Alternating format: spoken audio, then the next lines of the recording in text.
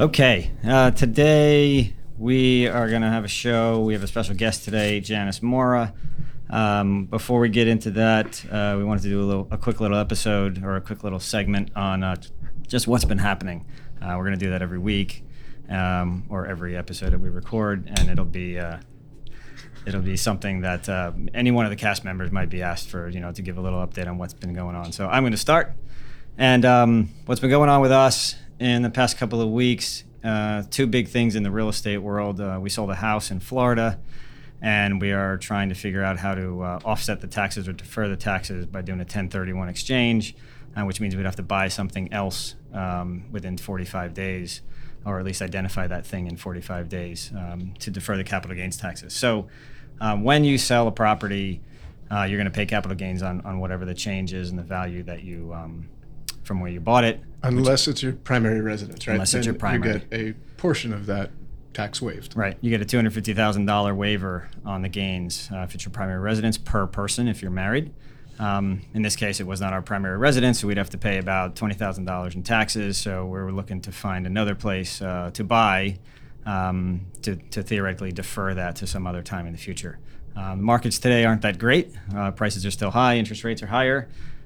So we haven't found anything yet, and we may just have to suck it up and pay for it. But that's what we've been doing for the past couple of weeks, doing a lot of research, spending a lot of time. We went to visit a place today just to see what it was like out in Hillsborough near Adam's house. But so far, right, we haven't identified the perfect thing. So I don't know if you guys have, Adam, you have done this? Have you done an exchange? Yeah, we did a 1031. Okay. Successfully.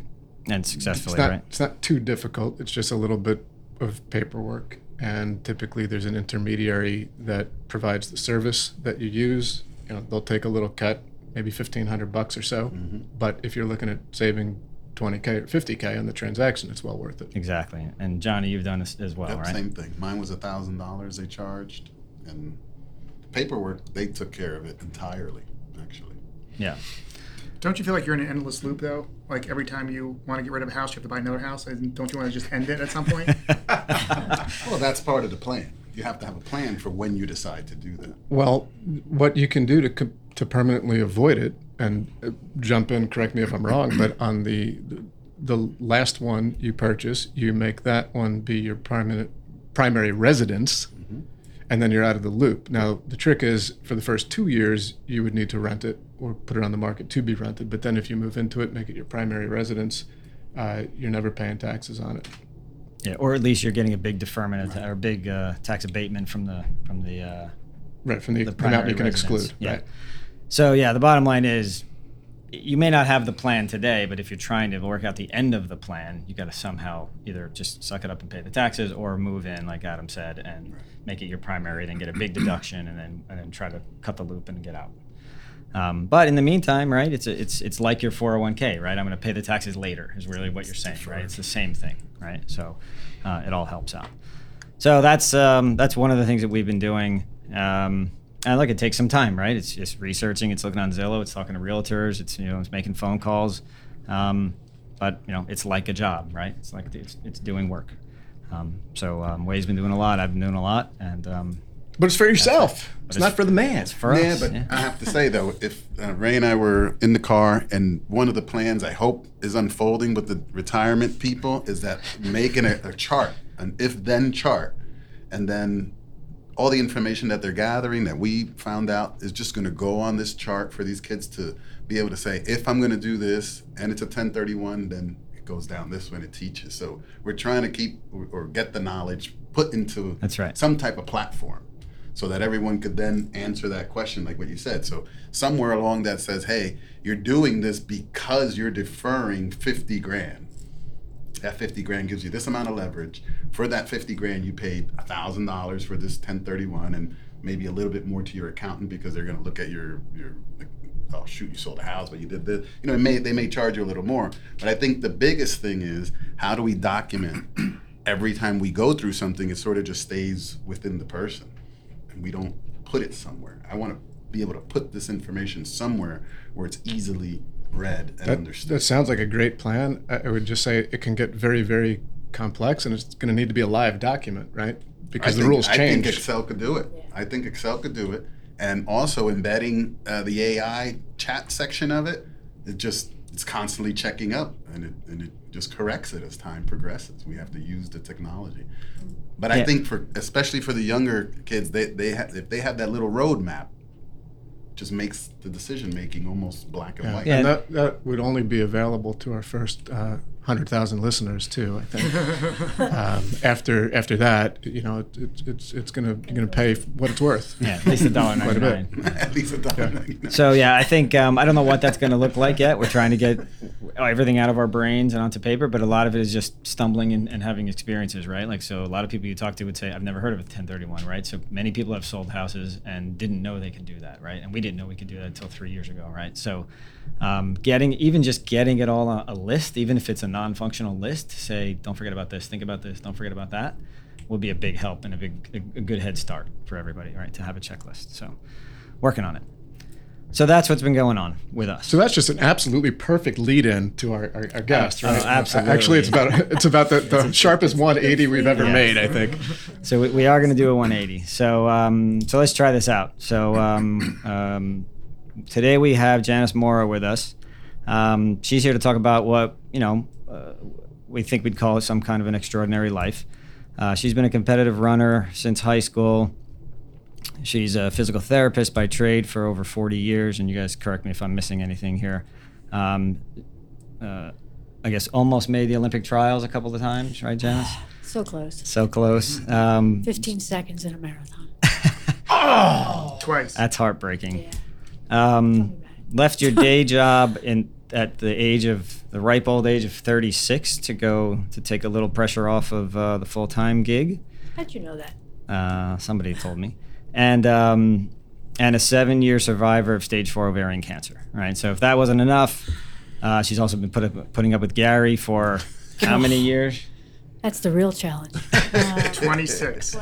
26 years. That long? Yeah, not married that long, but together that long. Jeez. Right. So He that's was only 26 years so old. 26 feels like half life to me. It is. It is. It is half-life. exactly his half-life, Right. right? Yeah. Congratulations. So Thank you. I don't know what that means, Still if it gets gotta work. easier at the half-life or harder at the half-life, but Yeah. but okay. So with that, let me kick it off here. I'm just checking through my notes here. So Janice, we're gonna give you some easy questions first before we Sure. get into it. So why don't you just give us a quick rundown of just tell us about you, right? I gave some specs there, but how old are you? Where did you grow up? How was your running? Where'd you go to school? Career, Okay. hobbies. All right. Like you hit the high bullet points, I guess. I will be of Medicare age in 1 month. I'll be 65 in a month. Wow. Get out of here. We try and keep it very honest on this know. show. So Yeah. there's the door. Yeah. Funny. So I grew up in Wayne, New Jersey. Went to Wayne Hills High School. So I've run pretty much all my life. Went to PT school. I was interested in fitness of some sort, and my father steered me in that direction. God bless him. And it's been great. I had to take a little hiatus from any kind of fitness or athleticness during those college years and put on about 30 pounds, and it was horrible. Got married way too young to my first husband, and we split amicably, but he was the one that pushed me to get back into running, so I give him credit for that. So started running just for fun, slowly, something to do after work.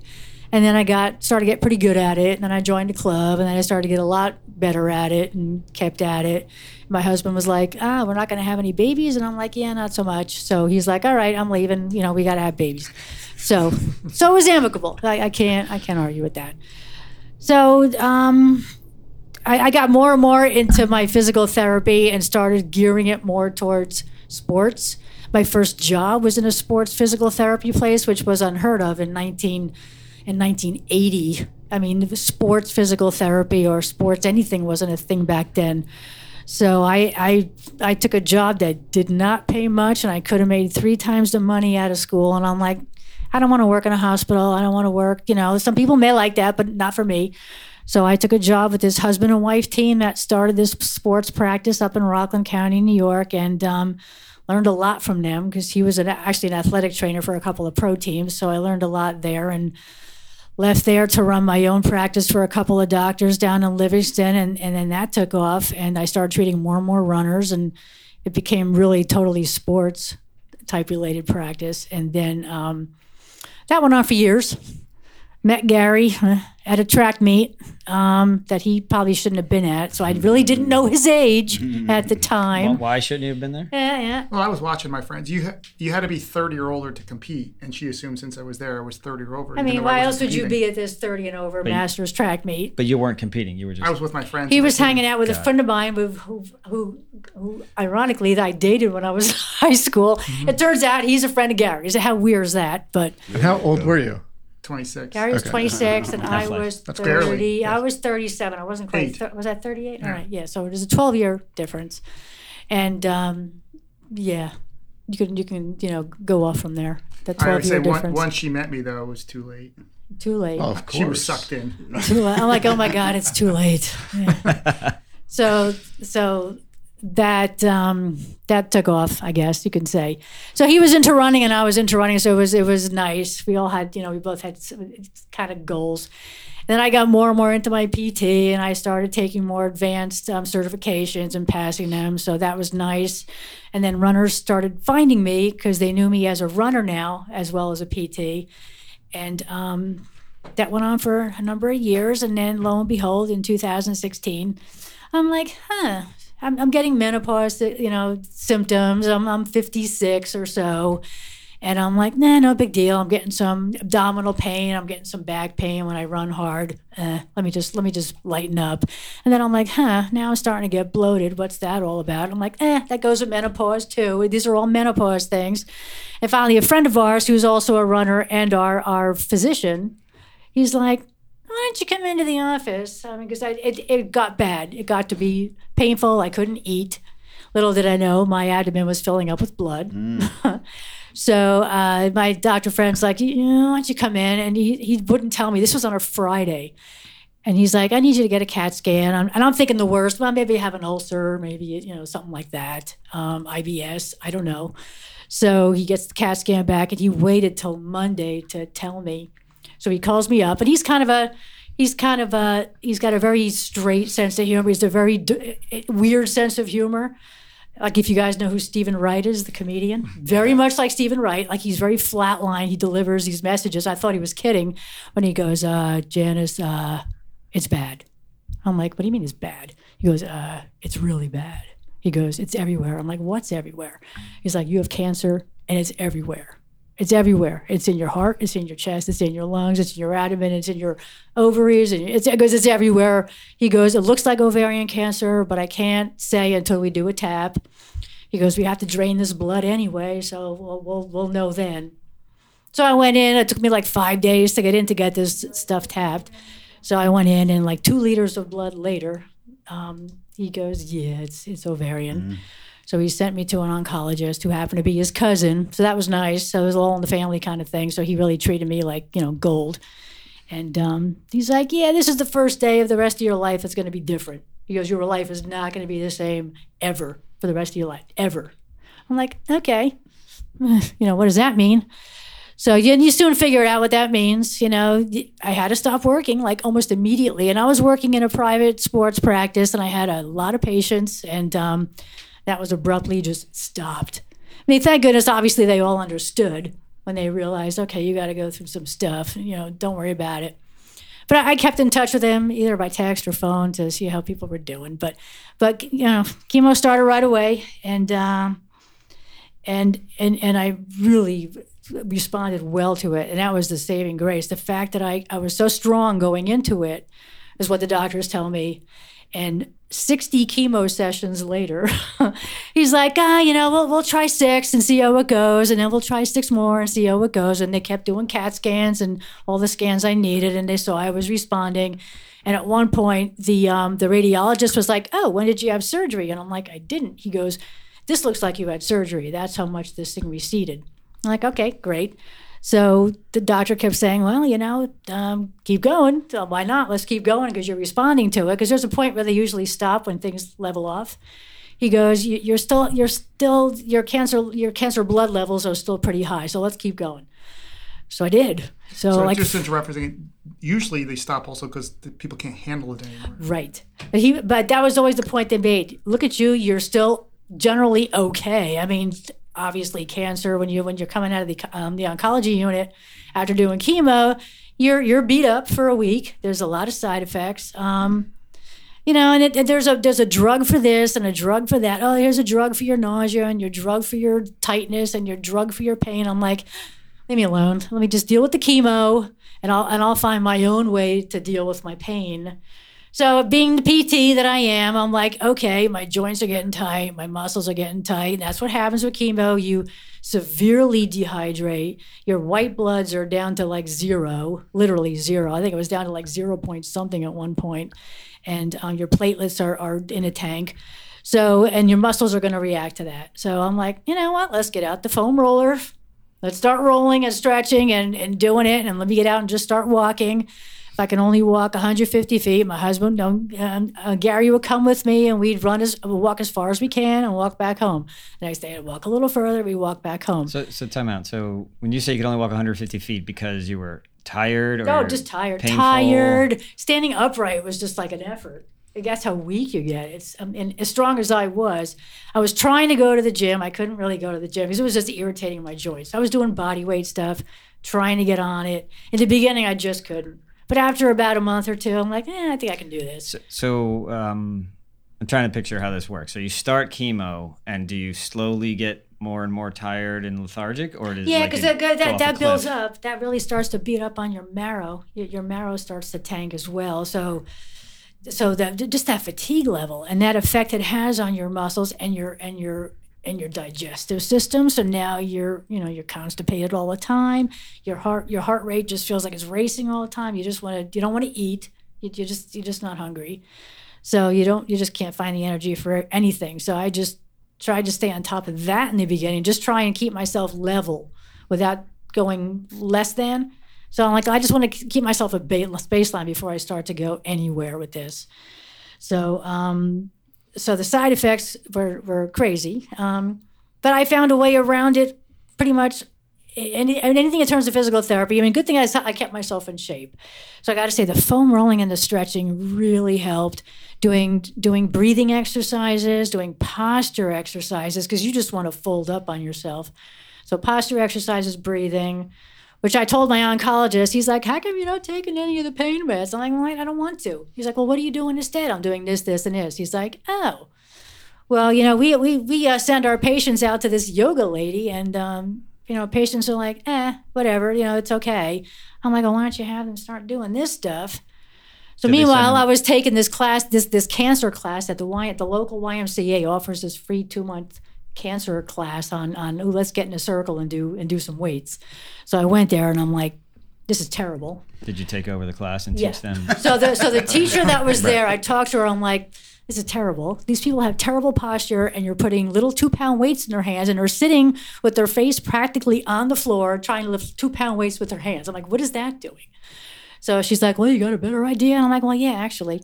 So she went on vacation for a few weeks. So the Y director said, hey, do you want to take this class over? I'm like, yes. So I did. And I think the patients, the other people there appreciated it. It's like, well, you know what we're feeling. So we trust you. So we just did posture stuff and endurance stuff and more posture stuff and breathing stuff. And it was a lot of fun. So she came back and she's like, she got miffed. The teacher was like, yeah, we need you out of here. So it was only a 2-month program, and I was like, whatever. So the guy's like, well, we really don't need any more teachers right now, because I offered to do it for free. I said, just give me a Y membership and I'll do it for free. But whatever. So, wow. they're lost. Yeah, that was pretty funny. Janice, I know in physical therapy, oftentimes we talk to patients about either pre-surgical or pre-injury functional level. In your case, being the runner, how do you feel that impacted what you were going through at that time? It was in terms of doing physical therapy on myself or with my... In terms of your ability to handle and go through what you just explained, being the runner that you were beforehand.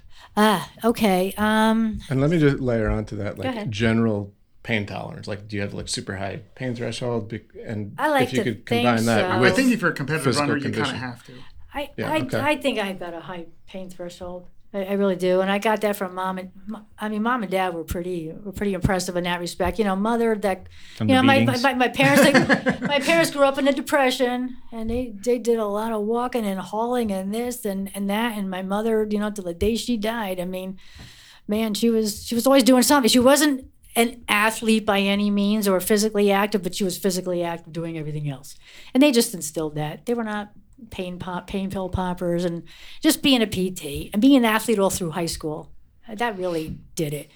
And and you're kind of going, this is what I preach to my patients, do this stuff. So I always make a point to do what I'm preaching, right? I mean, don't you want to be an example for your patients? I get so sick of PTs that preach and then they go off and they're hitting the cigarette break. I'm like, come on. Or the high school gym teacher who's weighs fat as a whale. 900 pounds, and they're even my oncologist at one point, who's not unfit, but he's not fit. He's like, you're just I'm just embarrassed to be around you. He goes, you're more fit than I am. I used to walk to my chemo sessions from day one. Well, run. You run as much No, as I you can. walked in the beginning because I couldn't run. Yeah. But I used to walk to the hospital. It was about 3.5, 4 miles, and Gary would pick me up because I couldn't walk home. I would land in the street somewhere. But I did that every time I had to go. And there was a point where I was walking and running to chemo. And then there was a point where I walked and ran 9 miles to their other office in Denville. It wasn't in Morristown where we live. I said, I'm going to go to the Denville office and see if I can do it. So there I am at 7 a.m. and I'm walking and running on Route 53, which is not a big highway, but it's a highway. No it's shoulder. a bus route. No shoulder. So this New York bus stopped me on Route 53, and he's like, "Are you running away from somebody? Are you okay?" I'm like, "Yeah, I'm fine. Yeah, I'm just going to chemo." He's like, "Oh, all right." And it happened one other time too when I was going to chemo in a snowstorm, and somebody from the local news was out there like reporting on the snow, and I was the only one out there in Morristown walking from through town to get to Morristown Hospital. And he's like, "What are you doing out here on this nice day?" I'm like, "Well, I'm going to chemo." He's like, "Oh." That's awesome. What do you All say? right. I know. He's like, "Okay." He's like, "I feel better." And he's like, runs away. But yeah, so everything involved with chemo and getting through it was all me figuring out and using my PT knowledge to get there. I'm like, okay, what can I do to get my red blood cells up? What can I do to get my white blood? What can I do to change or fix my diet or make my diet even better? So it turns out, number one, you can't do much for your platelets, so I gave up on that. And my platelets to date are still on the very low side. And my oncologist last week told me that he goes, you probably really beat up your marrow so much that they won't fully come back. I'm like, all right, he's like, it doesn't affect your endurance. He goes, don't worry about it. I'm like, okay. But yeah, so every time, the doctors tries to push the meds on you, there's just a way around it. There really is. I mean, I went through 62 chemo sessions. So let's go on that. What is the average? Yeah, what's normal? The average for stage 4, most stage 4 ovarians, they give you a 5% chance of survival after 5 years. I thought it was 12. No, 5%. So I'm at 7 years now, so yay. But I just think because I was able to tolerate so much more. Most people have to stop because their body just can't do it. And that's when things go downhill. But I was still responding to like the level 1 care. So even now, my doctor says, if it comes back, he goes, we haven't even gotten past level 1. There's like 3 levels of chemo that you could still be doing. That's still out there. That's still an option for you. But isn't the average person about 15 treatments? Maybe. And then your multiple doctors say they've never seen anybody get anywhere near. Yeah, not much past 20. And once I got to 20, I'm like, all right, am I done? He's like, well, your numbers are still here and you're still tolerating it. So I'm like, okay, let's keep forging ahead. So stopping chemo is a factor of the patient saying, I can't take this anymore. Or they see physically by MRI, CAT scan, or your blood numbers, your body just can't withstand that kind of bombardment of this noxious substance. What does that mean? Can't withstand it? Meaning, like you go into a coma if you take one more session, or you get such severe allergic reaction. Because if you have I had 60, and let me tell you, there were nurses around me at like 40 that were like, we're waiting for this allergic reaction because you've had way more than is even in the literature for this stuff. And an allergic reaction is either like a major one, like an anaphylaxis kind of reaction, or you start just breaking out in hives.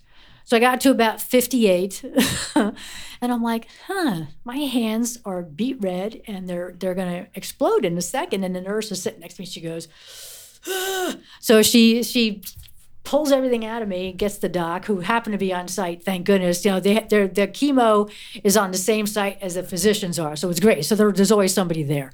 So he came running back. He's like, get that out of her. So I had to go on something similar. There was a lesser drug that they used to use like in the 90s and the 2000s. It has the same effect, but there's a lot more side effects. So I had to do that for my last 4 sessions. So it's a combination of this one platinum drug, and I had to take Lasix. Yes, the stuff they give to horses to keep their kidneys from going into failure. So because it piles up in your system so fast, you have to keep draining it out. Wait, back up a second. So the allergic reaction is what, to the drug? The drug itself, because you can only take so many sessions of it before your body goes, enough. Here's my reaction to it. We're done. So I can't ever take that particular drug again. Oh. I'm done. I'm done with that. So if I go back, I got to go back to this stupid combination of cisplatin and Lasix. But he mentioned like other levels of treatment. Is it? Yeah, they don't ever want to go there until one is fully not working anymore. But the other, like level 2, is not the same. Can't be the same drug, right? No, I don't even know. But some of them will be the same, but it will be a different cocktail. Yeah. They would throw something else in there that will have more side effects. But you have to avoid the allergic reaction thing too. Right? Yes. So, but I can still go back to this one I was doing with the Lasix. I didn't time that one out because I never got a reaction to it. Right. But man, it takes 3 times. It takes like 8 hours to go through that one rather than 4. And you're running with your little pole to the bathroom every 2 seconds because you're taking Lasix. And then you got liters of water next to you. What is Lasix? Yeah. Lasix is a diuretic. Okay. So they're trying to keep your 2-for-1 deal, getting your I eyes. know, right? Wouldn't that be taken care of too, but Lasix? Yeah, not Lasix, the eye surgery. Lasix, the horse racing drug that they feed horses to keep, because they, sometimes horses are taking illegal things and they got to flush this crap out. And that's why a lot of them all died last Well, month. that's why a lot of them are, they go on the track once and they drop dead. But to keep your kidneys moving and functioning, otherwise they'll shut down. So they have to keep your kidneys going, okay, let's keep working. So they're working and working, and you got to keep filling up. You got to keep filling. You got to keep replacing the fluid as it's coming out of you. Janice, as I'm listening to you talk about your journey through your experience and the tolerance for the treatment that they're doing, you also mentioned that you're walking and running to your treatments. That reminds me of an article I read recently. It was talking about how a lot of research recently has shown that exercise, physical activity, is one of the best things to do for chronic pain. How would you say that's affected your journey, your ability to stay active and willingness to try and stay active? Oh, absolutely. I'm well aware of a lot of the chronic pain literature too, because I see a lot of that mixed in with the athletes, and a lot of athletes do have chronic pain, right? So it's easier to for an athlete to understand, okay, I can't run anymore, so I don't want to do anything. So you have to convince sometimes. Sometimes I had to convince myself, okay, I got to find other ways to keep myself moving if I can't run. So I was swimming, I was cross-training, I was doing everything I possibly could just to keep myself moving. And there were days I didn't want to do it, but I knew ultimately it was going to affect my pain in a good way. You always want to go for the body's way of dealing with pain. The emotional component is so huge. So if you can get yourself in the right frame of mind and go, all right, this is going to work, it's going to work. I'm just convinced it's going to work. Do you really need, they really pushed the antidepressants on me. I'm just amazed where I got to the point where I was like yelling at my oncologist. I'm like, stop it. You know me by now. This after was 6 without months. showing signs of Yes, depression? not requesting it, not wanting it. He's like, I know what you're going through. I'm like, but you don't. You're assuming I'm like most of your patients that are just like lying in bed all curled up and complaining. I'm like, do you see me? I'm not complaining. I'm bringing up symptoms because they're important. But I'm telling you that I'm dealing with them. It's not that big of a deal.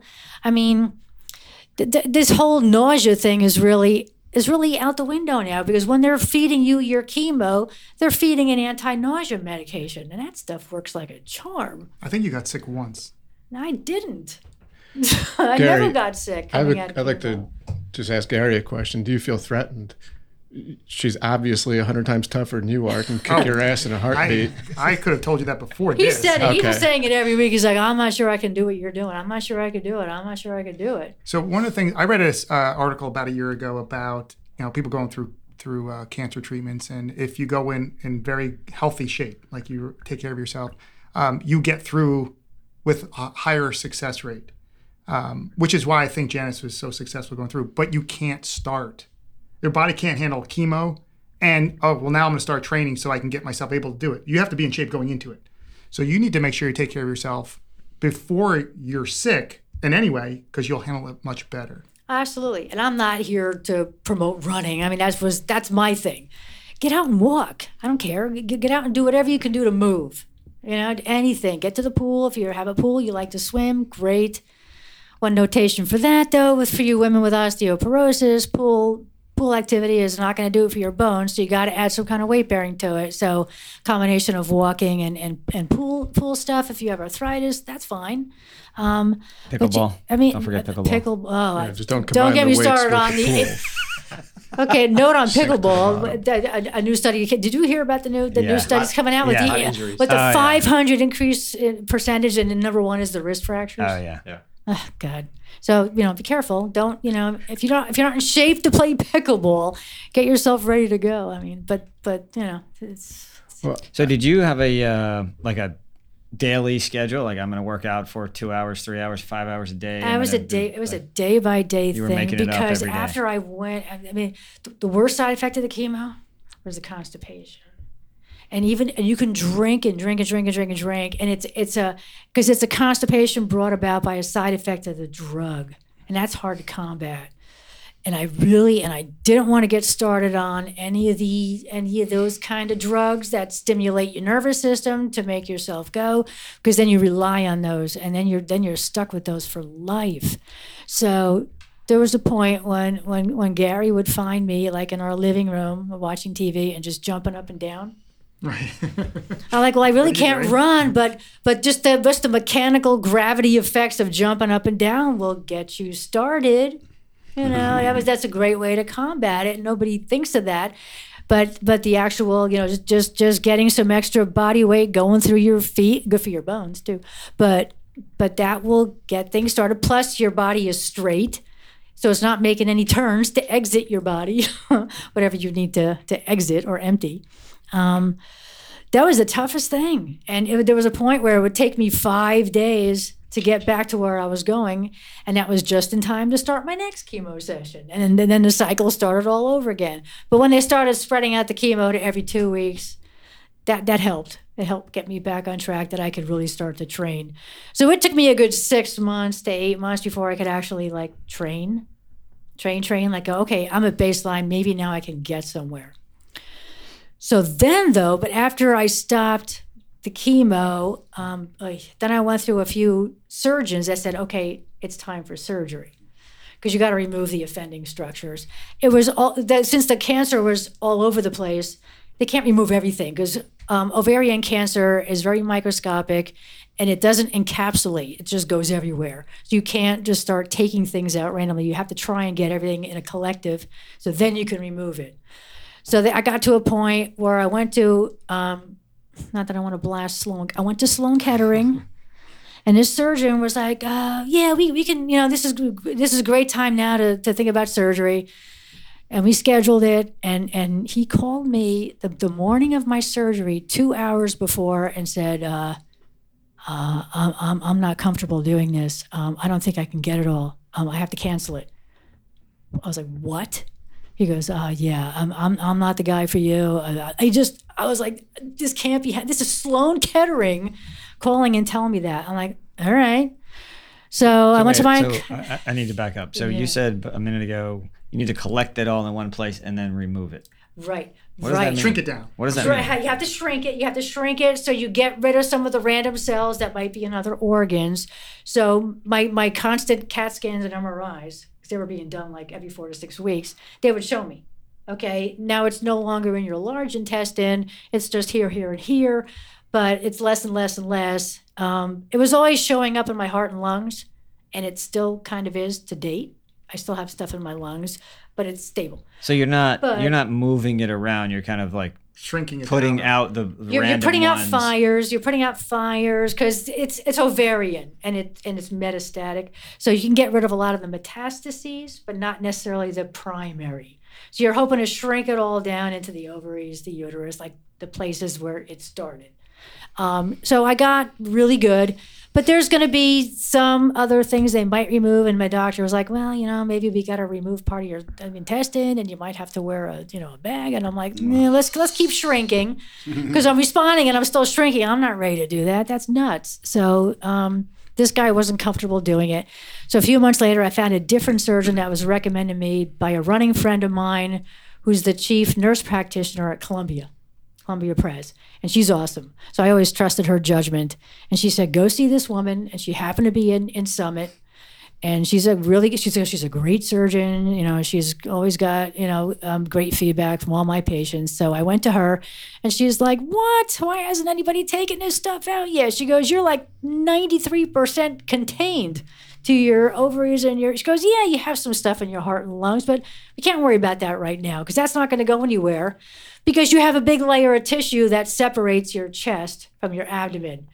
She goes, "And you can't penetrate that." She goes, "I would never try and go in there around your heart and start picking this stuff out." She goes, "We can you still need your heart and your lungs. Right." Yeah, it's good. I'm not a She's like, I'm not gonna start doing but- heart surgery to pick out little cells of it. She goes, "We can still work on the chemo with that." She goes, "Let's get out the offending official Right. organ." Is that the source? Like, well, I don't Yes. understand why you wouldn't And go for I the kept source asking first. my doctor that. I'm like, "Why are we not taking why are we not removing this yet?" He When it goes, first "Well, started, it was all over. They couldn't. it made sense that they couldn't do it at first, but then I started wondering, and my oncologist was kind of like, "Well, I guess so." Even when it was shrinking down, he was like, "Well, I guess so." But I don't get that. Like, if you got an oil tank leaking in your yard, say like, don't take the tank out yet until we clean up all the dirt. That's Clean like, up all that the doesn't make oil any and that, and sense. it's Why gonna would you just keep take leaking. it Right. out? And that was Okay. my thinking. Who am I to too. say? I That think sounds a little weird. correct me if I'm wrong. I think it was at the point where it wasn't going to solve anything because it was already spreading. So why go through all that trauma if it's not going to? Right. In the beginning, I understood that. But then it got to the point where it was when she said it's over 90% contained, she goes, "We have to do this at some point because it probably won't get 100% contained because it's in your heart and your lungs. It's not going to drift down to your abdomen and go into your ovaries again. It's already there." So I was like, "I'm game, whatever." So, and she's like, "Okay, you have to remove, the ovaries and uterus and some of your omentum, which is some of the lining of your abdomen, just to be safe." I'm like, "Okay." So, so we did it, uneventful, thank goodness. The worst part was just having to be in the hospital for more than one day because they won't release you until you go to the bathroom. And I'm like, "How can I go to the bathroom? I haven't eaten in 4 days." So I just said, "Yeah," I went to the bathroom, and she believed me, and they let me go. So as soon as I got home, I was able to eat and then go to the bathroom because I don't know how that would have changed. So she knew I was lying when she came in and said, "Yeah, okay, I'll let you go." But she did. She let me go. And that was a rough recovery, getting over that like 8-inch abdominal incision. But being a PT, I use my PT knowledge because God forbid a physician recommends PD after a major incision What's that could PD? affect. What's that?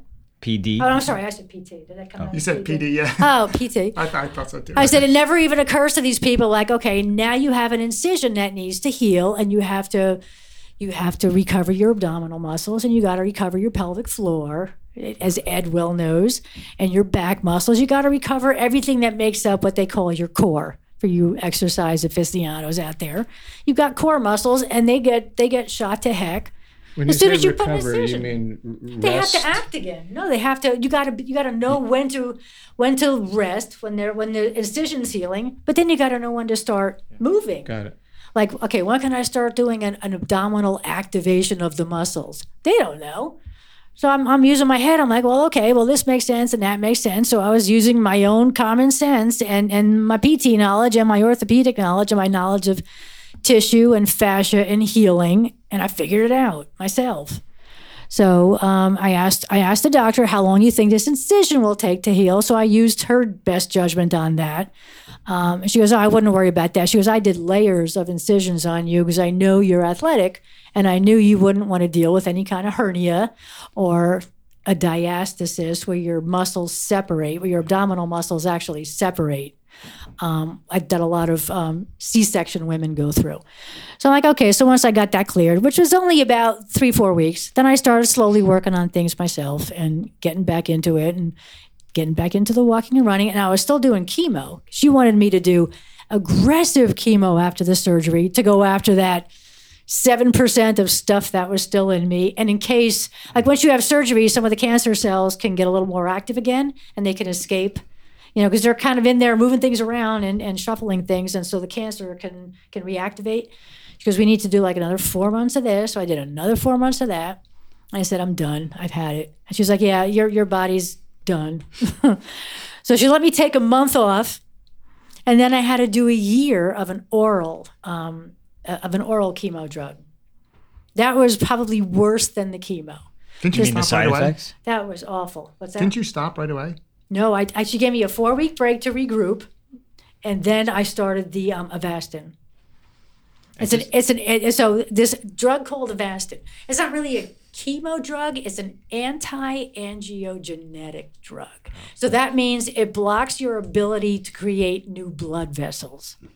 So the thinking is you can't grow any cancer cells if you can't grow new blood vessels for them to grow with. The problem, it works on all your cells. So the questions I asked were like, well, if I'm going to gym trying to rebuild my muscle and I'm taking Avastin, how can I do that if I can't promote the circulation to do that? Because it's non-specific. There you go. Yeah. So did anybody have an answer? No.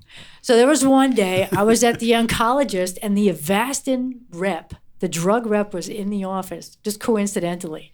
So I asked I said, can I go in and ask him a few questions? He's like, come on in. He goes, you're going to think of things we're not going to. So the guy had no answer for me. And he gave me one of those, give me your email and I'll get back to you. And I was going to interrupt you for just for a second for the Go benefit ahead. of the listeners, just so they know and understand you're not just a physical therapist, but from your clinical experience, you're also a board-certified clinical specialist in orthopedic physical therapy. Yes. All right. Thank go you. ahead. Yeah, So- no problem. As is Ed. So I return the compliment of the higher education. So go ahead. So you were talking to the rep. But so nobody had an answer. I don't know how many people I called, and my oncologist is like, these are great questions. He goes, first of all, I've never had anybody like you in terms of my patient. He goes, so you're the first one, so I can't. Anything from here on is gravy for me, and whatever you figure out, let me know. Was basically his response. So I don't know. I feel like I was working out for a year just to stay baseline. But so the fact that you can't, like your blood vessels are suffering from this, I noticed that it started weakening my ligaments. And I had no answer for that. So I'm looking stuff up like, why is this weakening my ligaments? Because they're now they already have little blood supply and cartilage. So now they have even like less than they had before. Is it like a repair mechanism that was halted? Yeah, well, your body normally responds to training by building muscles and fibers, but they need blood to do that. If you don't have circulation, it's not going to happen. So this stuff is anti that. So This I is when couldn't you were having all grow. your thumbs dislocate. Oh my God! Well, yeah, I'm gonna get into that. So the joint pain was incredible. See, one or two. But Oh my Yeah, God! all of them. Between the kneecap pain and funny, my bunions never acted up. That's what I would have thought would have blown up on Could me. put those back. But I know, right? That would have been nice. So the kneecap pain, the shoulder pain, but my fingers were my finger joints, my thumb joints were dislocating. Now at this point, I had opened a small office in the basement of my house because I started getting more and more frequent phone calls and texts from patients of mine going, I hear you're recovering nicely. When are you coming back to the office? And I'm like, well, I can't commit to a schedule, so I really can't go to an office. So so Gary's like, why don't you just make an office in the basement? I'm like, okay. So we made it like kind of a semi-makeshift office in the basement. Just to be clear, we do have a finished basement. It's just, Oh yeah, no, I wasn't like treating amongst the cobwebs, but basically I had a table and I had some equipment and I had all my fitness equipment and I have my needles. I'm a dry needler, so I do a lot of dry needling for soft tissue issue. That's a whole other. That's a whole other thing. Can you just define that? I've never heard that term. I feel kind of dry needling. stupid. That's a whole situation. What dry is it? needling? Yeah, just definition. Okay, so people are going to go, well, is it acupuncture? I'm like, no, you use acupuncture needles. Yes, the implement is the same, but dry needling is more of a Western thought process in terms of pain and pain modulation. So you're going after you're doing a complete evaluation. You're trying to find somebody's source of pain. So the needle is a great way to eliminate that pain on a neurological level, which affects your brain much more quickly than, say, getting a massage or using an electrical stim kind of unit. So you're going after trigger points based on your evaluation, what you think the pain producer is. Whereas acupuncture is based on Eastern thought philosophy, Chinese medicine, where you have meridians and body energy and flow. This is thousands of years old. They didn't know trigger points and pain patterns and this and that. So they have their thought process. Dry needlers have a more Western thought process based on pain medicine. Let me give you a couple examples. So, I've had back problems since college. And whenever I have my SI joint get stuck, it takes a lot. What's an SI joint? Sacroiliac. Yeah, it's where your low back meets your pelvic triangular bone. thing It's like your little dimple area where your dimples are on your back. It's the joint that relates to that. A lot of runners will know what I'm talking about. Non-scientifically, are you talking like top of butt crack? Yeah. Yeah, pretty much. Those little dimples on the side Off of to your the sides. The two dimples. We can go. I can tell you a nice story about that, but we'll do it later. So I'm not just shoving needles in people to get rid of pain. So I'm going to give some examples. So whenever I have my back issues, which I've had forever, she's a lot of work for her to fix it. And then when she started needling, she just stick a couple needles in the areas, and it would work significantly faster. And then whenever I pull my hamstring, which has always come from my back, it would be 6 weeks before I could be better. And she started needling; it would take half the time. But the thing with that is, I'm not just going, oh, your pain hurts here, I'm just going to shove a needle in your side. No, I'm looking at the L5 nerve root. I'm looking at the S1 nerve root. I'm looking at L4. So that's what I'm going after with the needles, because that's the stuff that controls the pain in the joint. But then that releases the tension in the joint. So then I can correct the joint, either dysfunction. All right. So another malfunction. dumb question. Have I never heard of dry needling just because it's rare, or because I'm not in the industry? It's relatively new in the physical therapy world. Acupuncturists have been around for a long time, but they don't take the same mental approach to it. Acupuncture is great and it has its place too, but this approach is in a different way. And you still need to do your physical therapy. It's not a be-all, end-all. It's a means to an end. It just gets you there quicker. Sounds like it accelerates. In my opinion, it gets you there way quicker than we're all anything old. else. I hope you got a suitcase of needles out in the car. Oh, That's great. I used to carry needles with me in my car for... It doesn't hurt. I only cry a little bit. Yeah. He cries a lot. But it's always he's the worst. For Gary, it's always top of butt crack. Is that where you always do it? Yeah, pretty much. Gary actually likes it a little lower, but we won't go there. I know. Yeah. I forgot. You're puncturing skin, or just like you're going into the muscle. Remember, it's a hair-like thin needle. So okay, it's not like a but you are hypodermic. going in. These are like they're going in. So if I want to get to the muscle that's adjacent to that L5 nerve coming out of your spine, that's a deep fingertip-sized muscle. You can't reach that with your fingers or anything else. Nothing's going to go that deep. So I can actually hit it with the needle. Yeah, she loves saying, "Okay, I'm going to stick this needle through here to get." I'm like, "Please don't tell me you're doing. Just do it." Because like 3 inches in, I'm like, I don't want to know. Right, you can't necessally feel it's 3 inches in. But then right? I get my high school Can athletes. you tell the difference between 2 inches or 3 inches? Yeah. Well, I knew it was going to go there. So hey, time out. Just a little sidebar. So acupuncture. Has anybody had it? Who's had it? Gary, yes. Johnny, no. Ed, no. Janice, no. No. Adam. No, but I do have a comment to make on it. So I think historically AMA has said, "Oh well, that's bullshit." But they always will. Talk Same thing about with needling people who have been in the industry. My father, for an example, has acknowledged the AMA's position, but also said, "Don't be so quick to question something that's been around for thousands of years and has worked for people." Right. Absolutely true. And it continues to work for people. But why did you ask, Ray? Just because when you guys were talking, or when Adam and Gary were talking about it, thinking of just the thought of putting needles in, and I've had it done, right, once or twice.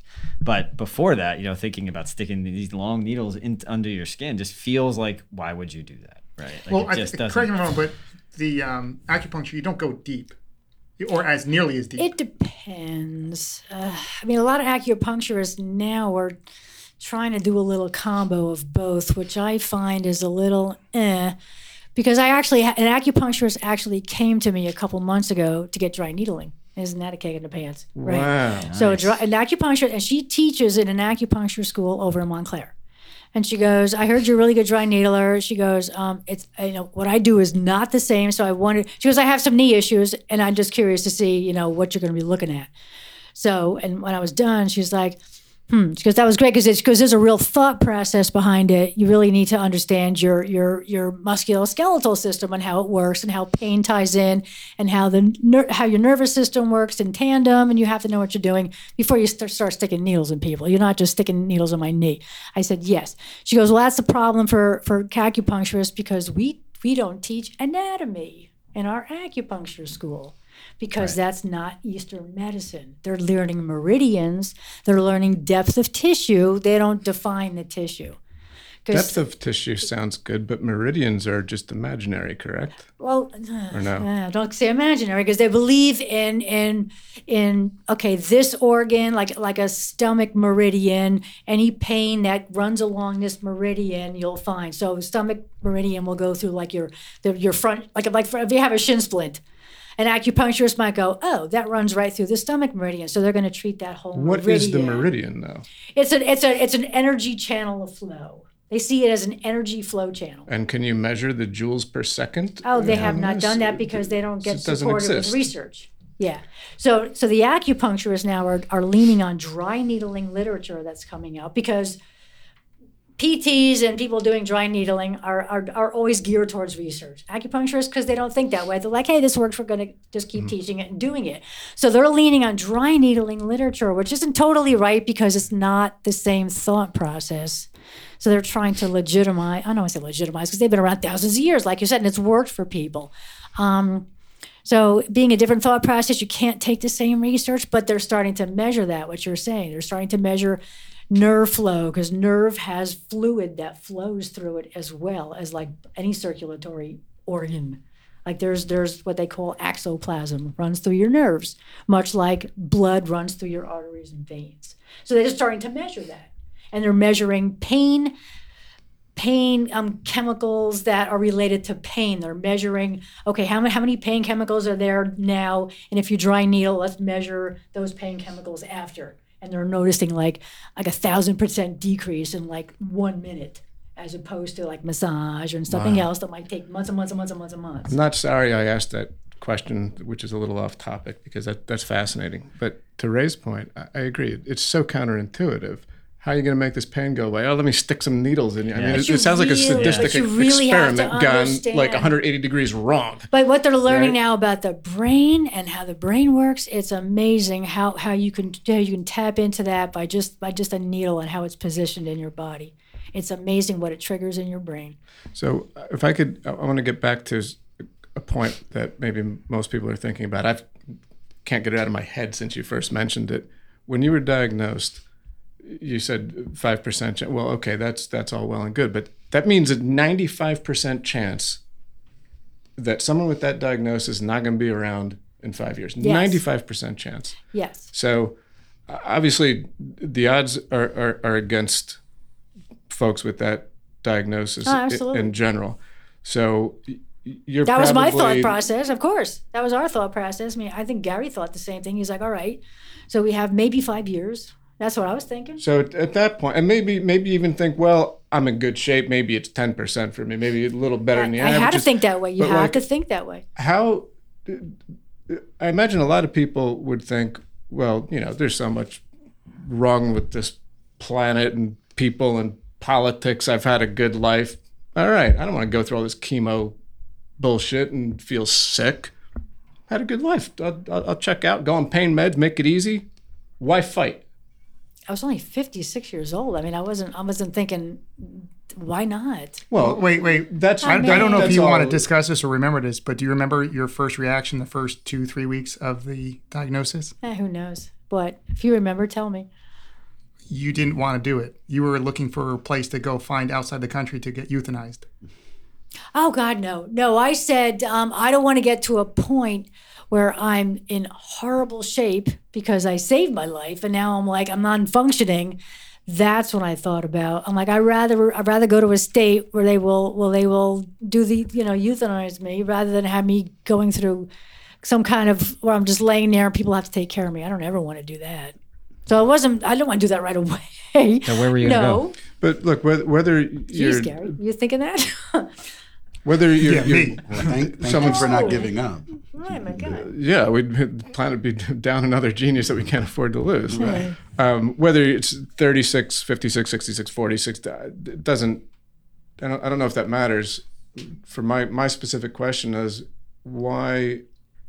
What was the driving force? What made you say, all right, it's 95% chance this isn't going to work, but I'm going to try it anyway? Because if it was like a let's say stock picking, a financial investment, or anything else in life, most people, if it's a 95% chance of failure, aren't going to do it. I could tell you what I remember, because when she told me this low percentage, and maybe we're remembering this wrong differently, but you were like, I don't want to go through this for that chance and have a miserable 2-3 years of chemo. And I said, well, if I told you less than 1% of people who run, less than 1% of women who run could break 5 minutes a mile ever, forget about the whole population, would you think you would have a chance of doing that?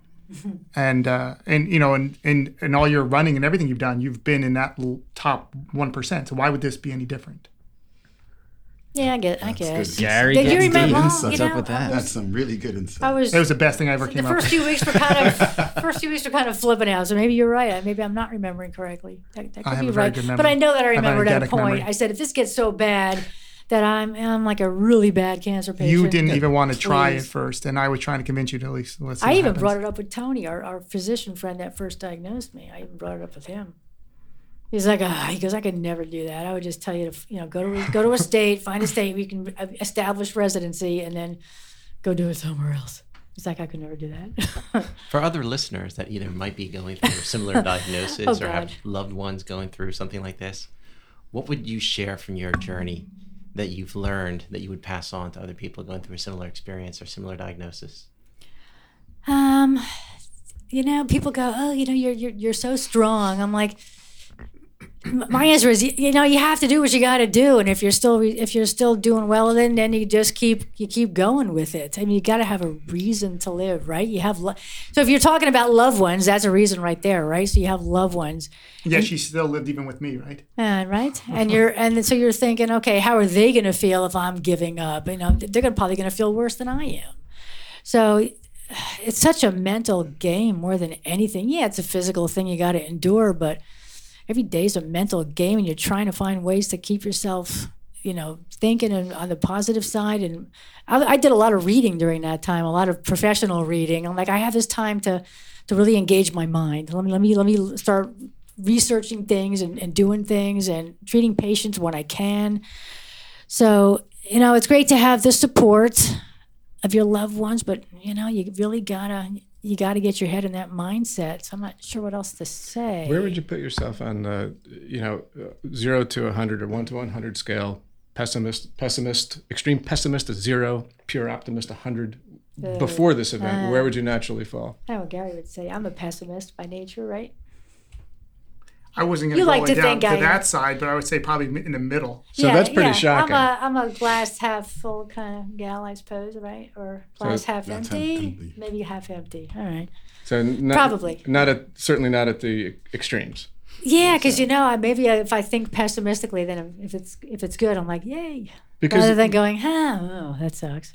I don't know. As you described your treatment, I was, based on how you described it, I was thinking you were going to answer that question in the 90s. I know. An optimist. Wouldn't you think? Because I would you say, seemed like that during the treatment process. You were focused on getting through it, and I think I thought of it as a challenge. I'm like, Yeah. I ran a 450 mile, and I ran a whatever this marathon, and ran whatever that. I'm going to see if I can do this now. I think it's discipline. I mean, your whole Right. life has been disciplined, and the discipline got her through this. Yeah, which is another thing. But it was a challenge. It was a challenge because all the doctors are like, "Oh my God, this is amazing." I'm like, right, it's another challenge. Can I get to the next level? Can I get to the point where I'm done with this? That'd be awesome. So that brings up a good point. So where are you now? Are you done? No more chemo? Who knows? They never tell a stage 4 any cancer patient that you're healed. Well, right, that but you're functionally, like, are you back to normal life? Do you think about cancer anymore? Or do you go to the doctor once a year? Yeah, Like, you what's life? always think about it because there's always stuff that pops up and going, is this age? Is it my cancer doing something? Is it Well, you have permanent damage that's Right. never going to get better. And the doctor Right. said your life is never going to be the same right? after this So day. you always want, but every little ache and pain now. And as I get older, I'm like, okay. So the most common metastatic site, if you will, for ovarian is your low back. And come on, as a runner and if someone that works out, every little low back pain, I'm thinking, So, Gary, with your back, you should be checked for ovarian cancer what too. I Would that said. make sense? Yeah. I told him to get I his think ovaries. so. I mean, I'm not an removed a while anatomy ago. expert, Yeah, but I'm just saying. But I have a question that was from the starting. And, the podcast has a little bit of a financial undertone to it. You said something, you just skipped right over it. What? You stopped working completely, right?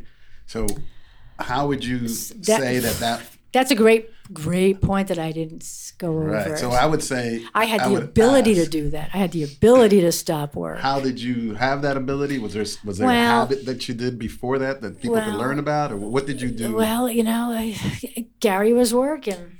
So when he's working and when you didn't need my salary per se, Well, she That's said for a year, nice. she goes, when are you going to make enough money so I don't have to work anymore? I was like, if you don't want to work, don't work. But I know you're going to always want to work. yeah. So I worked. I work enough now. I'm happy with what I'm doing. But at the time, to be able to just shut it down, because I was on a lot of ovarian cancer forums. There's a lot of forums online specific to the NOCC, the National Ovarian Cancer folk, and so many women out there. They didn't have the resources.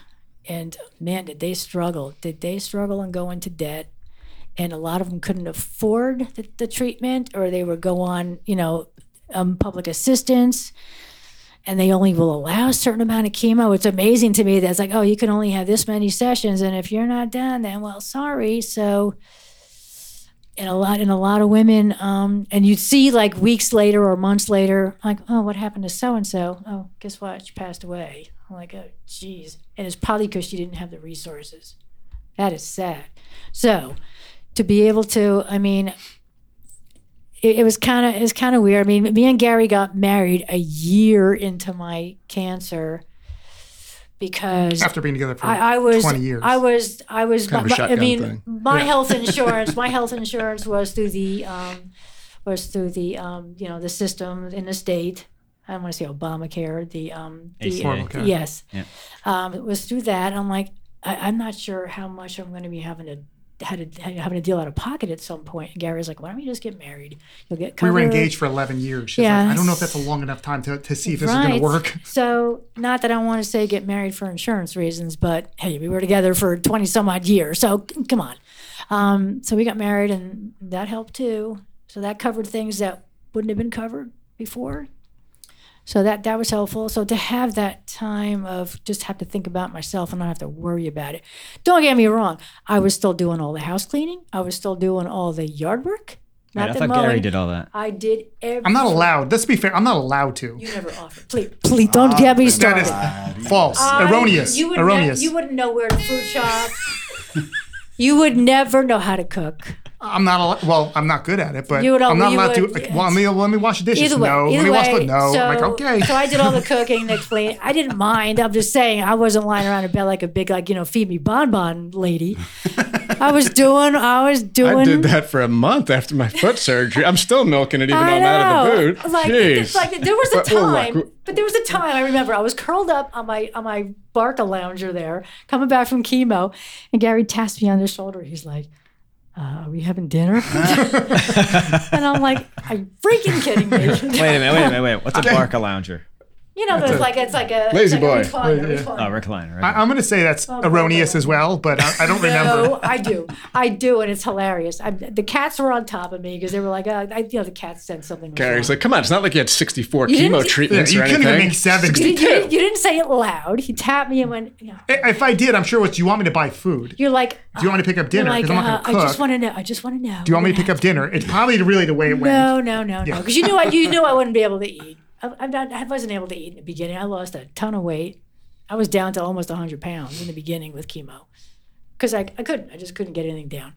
But are we gonna eat dinner? It's very I important. was like, what? We have 5 minutes. We have 5 minutes She left. made sure she. I'd like got that to on go there. back to the point where, like, right with the diagnosis, you're thinking, some not so positive things to within 2 or 3 weeks saying, all right, let's do it. I'm game. I see this as a challenge. I'm into it. How did that mindset evolve? Well, once you're in it, then you got to stay in it. Right, but how did you change your mind from thinking about what state have I got to move to? The first couple of chemo sessions, I had such a drastic improvement. When they removed all the blood, I made sure all that in the abdomen, like before anything started, they had to remove all that blood that was in the way. It was like 2.5 liters. I made sure they got it all out, and I felt like 150% better. And the lab tech was like, okay, I think we're done. I'm like, we're not done. So I was like doing sit-ups to push the blood out of me. They're like, what are you doing? I'm like, I'm pushing the blood out of me. Because literally, it's like a needle in my side and this big jug, and it's sitting on the ground, and it was just a gravity-filled. It was no fancy. It was just gravity-filled. So just increase the pressure by doing this. And I'm washing the blood, and I'm like, okay, we have to change this now. This one's full, and then get the next milk jug. It looked like a milk jug. Serious? And I'm like doing sit-ups, and then it would start coming out. I mean, this is gross, I guess, but whatever. But when I was done, I felt, and I never had to do it again. The doctor's like, normally you have to do this like 3 and 4 times. Like, well, because you're not giving it a chance to all come out. So that right there, I was like, okay, and now I think I can handle whatever's coming at me, because when you're full of 2.5 liters of blood, when you only weigh 115 pounds, I was like, I can't do this. So that really changed my attitude. So when are you writing like the book on the how-to, like as Ed would like to know, where's the ovarian cancer for dummies book coming out? The ovarian cancer for the physically active. With everything that you shared, Janice, it seems, with your educational background, with you trying to seek, the proper nutrition, trying to seek physical activity, what would you say in terms of speaking to the importance of being your own advocate in terms of going through a diagnosis or a journey like this? Like, I'm amazed at how much I had to do myself. I mean, thank goodness I knew where to look. I mean, I knew how to look up studies and can I get into this group and that group, and doing the genetic profiling. A lot of doctors don't offer that information, so I had to look into all that to make sure I didn't qualify for any studies, which I didn't. That's why I had to go the long route. And I'm looking up like side effects and what's this drug going to do, and I'm the one that stopped the Avastin that was killing my circulation. And when I stopped, there was no adverse effects. My cancer numbers continue to drop. So you really have to. You also got to speak up. When you were having the chemo there and your white blood cells dropped down, they would give you, I forget what it was called. Oh, the Neulasta. And you said it's killing you and it's not helping, so you stopped doing it. It kept fighting you. It was helping. But you kept fighting, saying it's going to come back on its own, and you stopped doing it.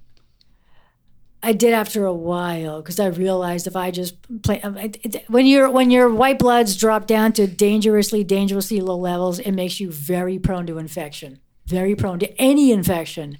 So you can't go anywhere. You can't do anything. So they have this drug called Neulasta. They stick a little thing in your arm. It looks like an insulin patch.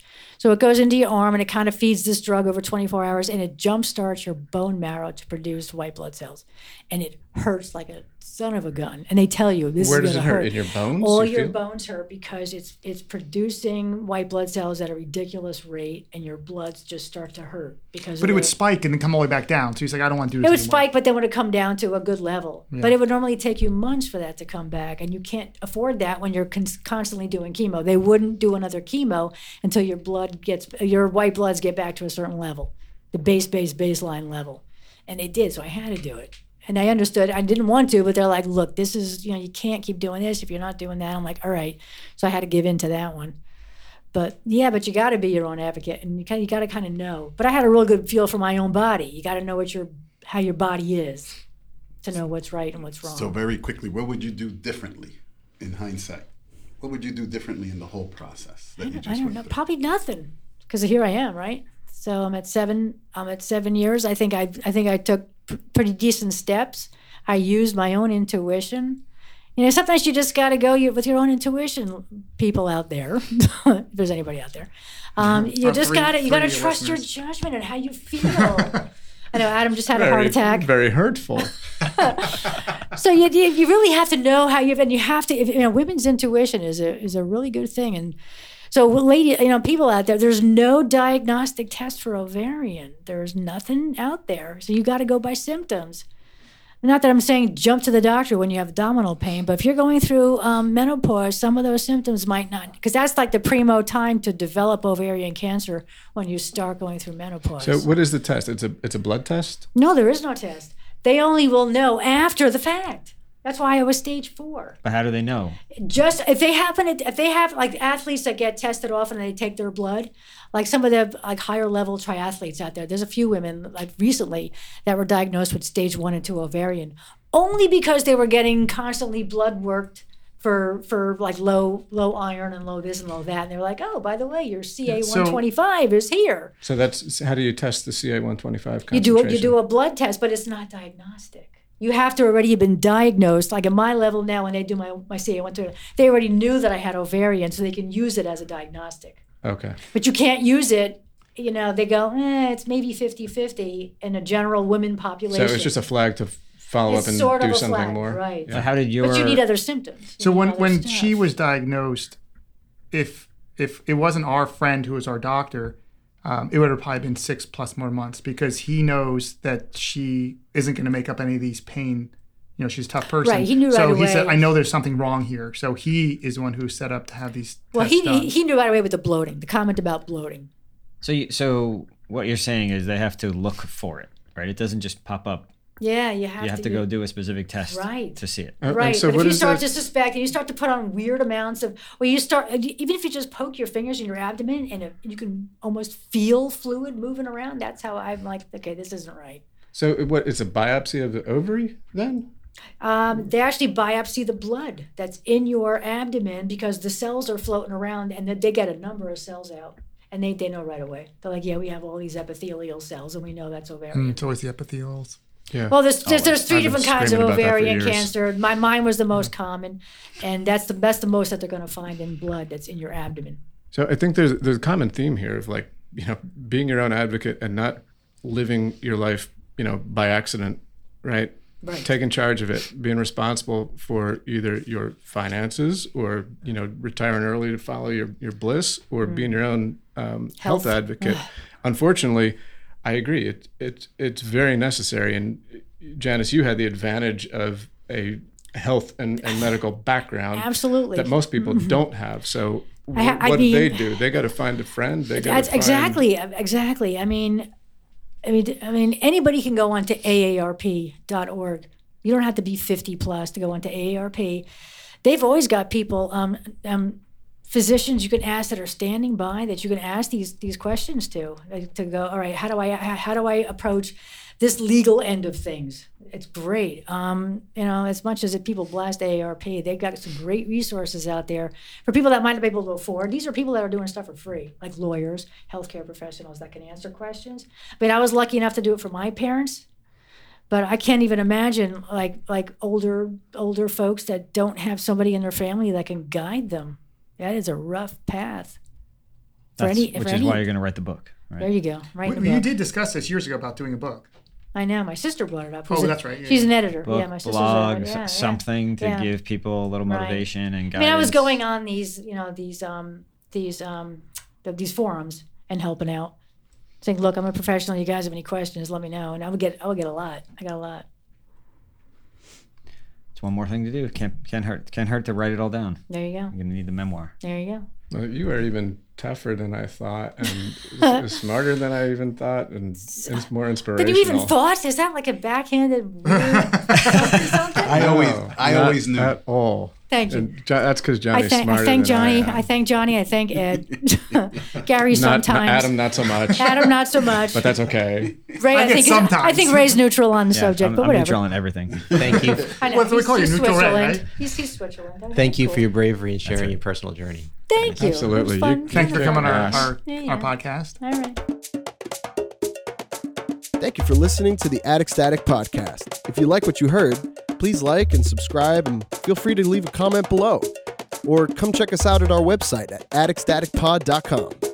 And stay tuned for new episodes out every Monday.